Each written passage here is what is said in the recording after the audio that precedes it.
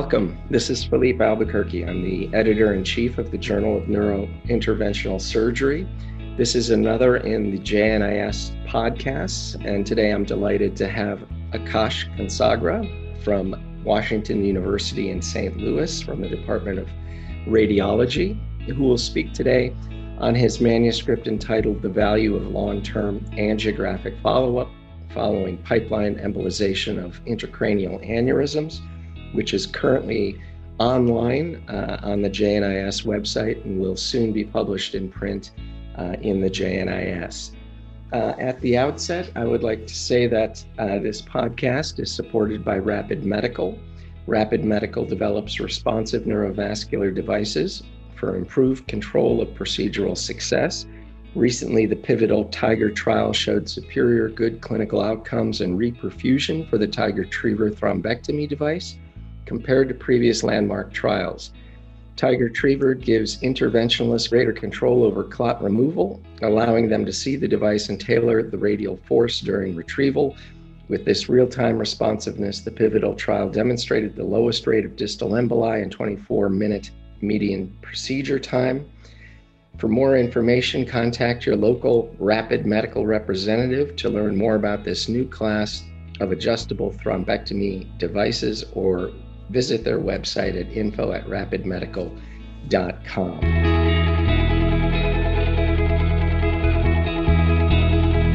I'm thrilled to welcome Akash Kansagra from Washington University in St. Louis to discuss his most recent paper published in the JNIS Online. Akash, welcome. Thank you for joining me. Thank you for having me. Well, I read this study with interest. As you may know, our institution does a lot of these treatments using the pipeline embolization device since the days of the original trials. So this, I thought, was a fascinating manuscript, and one I think that really could change our practice. So I wanted you to discuss at the outset, what was the impetus behind this study? Were you seeing changes in your practice that you felt you needed to deal with? Just if you could give us a little bit of background. Absolutely, happy to. The impetus behind this study was that we've been treating patients with pipeline for about 10 years, and so also at a fairly high volume center, and so we're starting to see the first group of patients that are have kind of gone through 2, 3, 4, 5 years of pipeline follow-up, and we're starting to have to confront those questions about how best to follow these patients up. We're fortunate in neurointervention that we live in an era these days of very large trials. That's great for our field. But I think one thing we've learned is that trials don't answer every question that comes up in the care of these patients. And it's up to experienced physicians in the field to fill in those gaps. And one of those gaps is, while we have lots of clinical trial data to guide us on the safety and efficacy of pipeline and other flow diverters and key applications, the follow-up piece has never really been studied. And this, if you ask the patient, is a really important component of the overall treatment package. Yeah, I mean, certainly it's critical for both the patient and for us in terms of gathering information on their long-term outcomes. One question I had kind of at the outset regarding the trial was, it seemed, and looking at the numbers in which you had nearly, I think, 416 aneurysms, and then included in this particular review, 159 patients with 211 of those aneurysms. I was curious how those other patients were followed and how you excluded them. Obviously, it was based partially on the angiographic follow-up, but perhaps you could detail that a bit more. Sure thing. We started out the study looking at 416 aneurysms, and we excluded those patients who did not have their initial follow-up at a pretty strict time window around 6 months. I think it was plus or minus 2 months. There were some patients that, for one reason or another, had follow-up earlier, some patients who had follow-up a little bit later. And so in order to give very clear guidance to our community, we did drop those patients from the study. We only wanted to include patients who had their initial follow-up at 6 months. In addition, there are some patients in whom I have to acknowledge in our group, we've already recognized that that really long-term follow-up has limited value in some of these patients. And so many patients that we've seen have aneurysm occlusion at the 6-month follow-up, we've already stopped following those patients long term. And so that explains the majority of the dropout from the study. And the patients who are left, the 211 aneurysms that remain in the study, are those that have both the 6-month follow-up and later angiographic follow-up. In my practice nowadays, we've already started to shift where we'll start to use MRA follow-up a little bit more aggressively in these patients for longer term screening instead of angiography. Yeah, I would say I've gone to that. I've also used CT angiography. What about getting the detail within the stent and at the aneurysm neck with those types of non-invasive imaging? Can you comment on that and to how accurately you're able to see subtle things like malapposition and an endoluminal leak or in-stent stenosis? That's a great question. So those findings are actually quite important for follow-up. And MRI does not reliably pick those findings up. You see metallic susceptibility artifact in the vicinity of the pipeline, and those are the kinds of things that you really have to detect angiographically. And so really these findings pertain to patients in whom a 6-month conventional angiogram shows the absence of an endoleak, shows a complete aneurysm occlusion.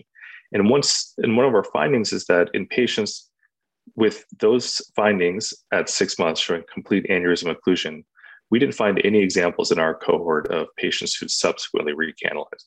So in a sense, we don't have to worry about that issue at all. But detecting those abnormalities on angiography still requires a keen eye. They can be subtle, but I think the study reminds us that it's really important to look for those subtle abnormalities. Absolutely. And I think you lead right into my next point, which we should have probably hit at the very beginning. But if you could summarize the major findings of this manuscript, that would be great. Absolutely. There are a few principal findings. Probably the most important finding is that in our series, 100% of patients with aneurysms that were occluded at 6 months remained occluded long-term. We did not find a single example of someone, of a patient or an aneurysm with that recanalized after having a high-quality angiogram showing aneurysm occlusion.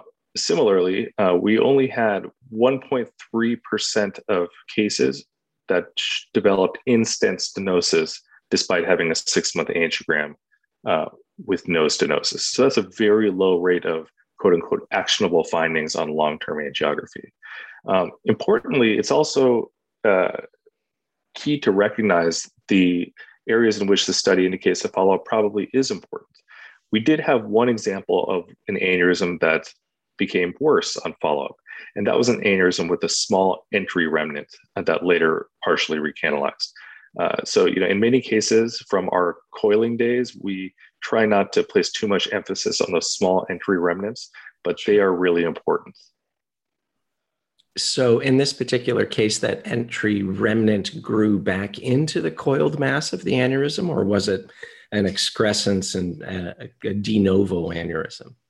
So there were no coils in this particular aneurysm, but there was a very small neck remnant on the 6-month angiogram. And on later, I believe about 18-month angiography, a larger portion of the aneurysm sac had recanalized. Still not very large. It was still about 90% aneurysm occlusion, but certainly larger than the initial entry remnant. So I don't believe it was de novo aneurysm. I think it was clot mobilization. Okay. And that potentially is something that would be a bit challenging to see definitively with MRA at follow-up. Is that what you're recommending, or should we do more routine follow-up angiography on a patient with that type of neck remnant?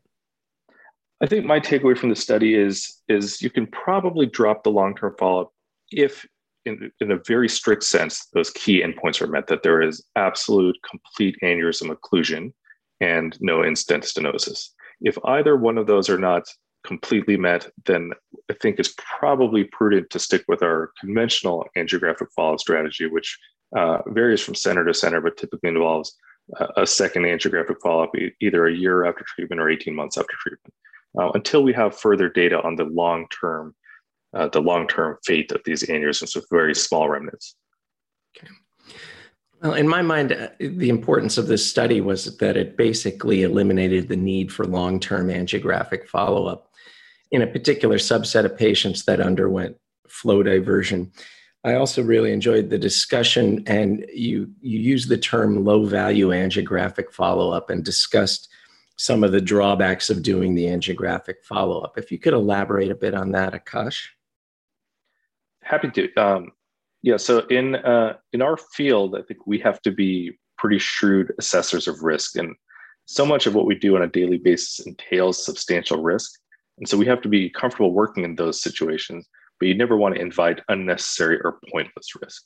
And so, as I mentioned in our study, we showed that in patients with a 6-month post-treatment angiogram showing complete aneurysm occlusion and no in-stent stenosis, we really didn't find much value to the subsequent angiographic follow-ups. And that's pretty exciting to me. Eliminating this low-value angiographic follow-up, first of all, reduces the aggregate clinical risk that these patients have to face. We typically don't count the risks of angiography when we describe the risks of treatment to a patient, and certainly when we quote studies, we just describe the risks of the index procedure. But from the patient perspective, when you're talking about the overall risks of a treatment pathway, those risks are part of the package. And I have to add that beyond just the clinical risk, I think it's really important to understand the non-clinical impact of what some might consider excessive follow-up. Not everyone. I'm really fortunate in my life, as many of us are, that if I need to take time off of work, I can, and if I need to travel somewhere, I can just jump in my car. Not all of our patients have the same options. And so for our patients that can't negotiate time off of work or don't have reliable transportation or are of limited financial means, eliminating this follow-up is potentially really impactful. A few years ago, I recall reading a story about a patient that had survived a really devastating subarachnoid hemorrhage from an aneurysm rupture and recovered well, which we would all consider a dramatic success. But her major regret was surviving that aneurysm rupture because of the bill she faced afterwards. And I think that was stories like that remind me that we have to be cognizant of these additional patient burdens. And if we have an easy way to reduce those burdens without compromising the care, then that's a fantastic opportunity for us in our field. Yeah, no, those are excellent points, and we don't really think about that as neurointerventionalists. A diagnostic angiogram for us is half an hour, 45 minutes. Whereas for the patient, it may be weeks of planning, getting family to take them back and forth, the financial burden, as you mentioned. So yeah, these are not inconsequential events for these patients, that many of whom have already been through tremendous challenges. So just finally to conclude, Akash, you mentioned that the follow-up of these patients has not been standardized, and I think we all agree on that. But based on your study, how would you standardize the follow-up for all patients treated with flow diversion for aneurysms? That's a great question. And I have to admit, I don't know that I have the perfect recipe. But what I will say is this, that I think there's a lot of data and a lot of evidence surrounding the use of 6-month angiography, 6-month post-treatment angiography. We have a pretty good sense of what the occlusion rates should be at that point. And it happens to coincide also in time with the time point at which we're thinking about stopping dual antiplatelet therapy. So my takeaway from this is I think 6-month angiography more or less has to happen. If that study shows anything amiss, then another angiogram 6 to 12 months afterwards seems reasonable and prudent to me. But if nothing is amiss, I think it's probably reasonable to switch to an MRA at that point. And in my own practice, I tend to use an MRA, a couple of years after the pipeline treatment, and then I will also do another follow-up MRA a few years later. Again, not so much to follow the pipeline, but to look for formation of new aneurysms in other parts of the cerebral circulation. Okay. But at the end of the day, I think it's important that this recommendation be tailored to individual patients. And there probably is room for a study of different, detailed, dedicated study of different follow-up paradigms and where the value lies in terms of cost to society and hospitals. Sure. And one thing we didn't delve into in any detail was type of aneurysm and location of aneurysm. You mentioned that certainly these follow-ups and treatments need to be tailored to the patient, and certainly those are other serious considerations. Well, thank you so much, Akash. Congratulations on this important study. It's so well conducted, so simple in its findings.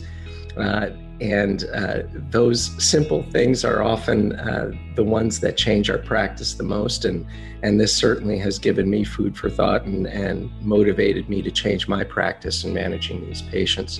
So again, thank you for joining me. The title of Dr. Consagra's manuscript is The Value of Long-Term Angiographic Follow-Up Following Pipeline Embolization of Intracranial Aneurysms. And as I mentioned, you can find it on the JNIS website, and stay tuned for seeing it soon in the print edition of the JNIS. Thank you again, Akash, and best to you. Thank you.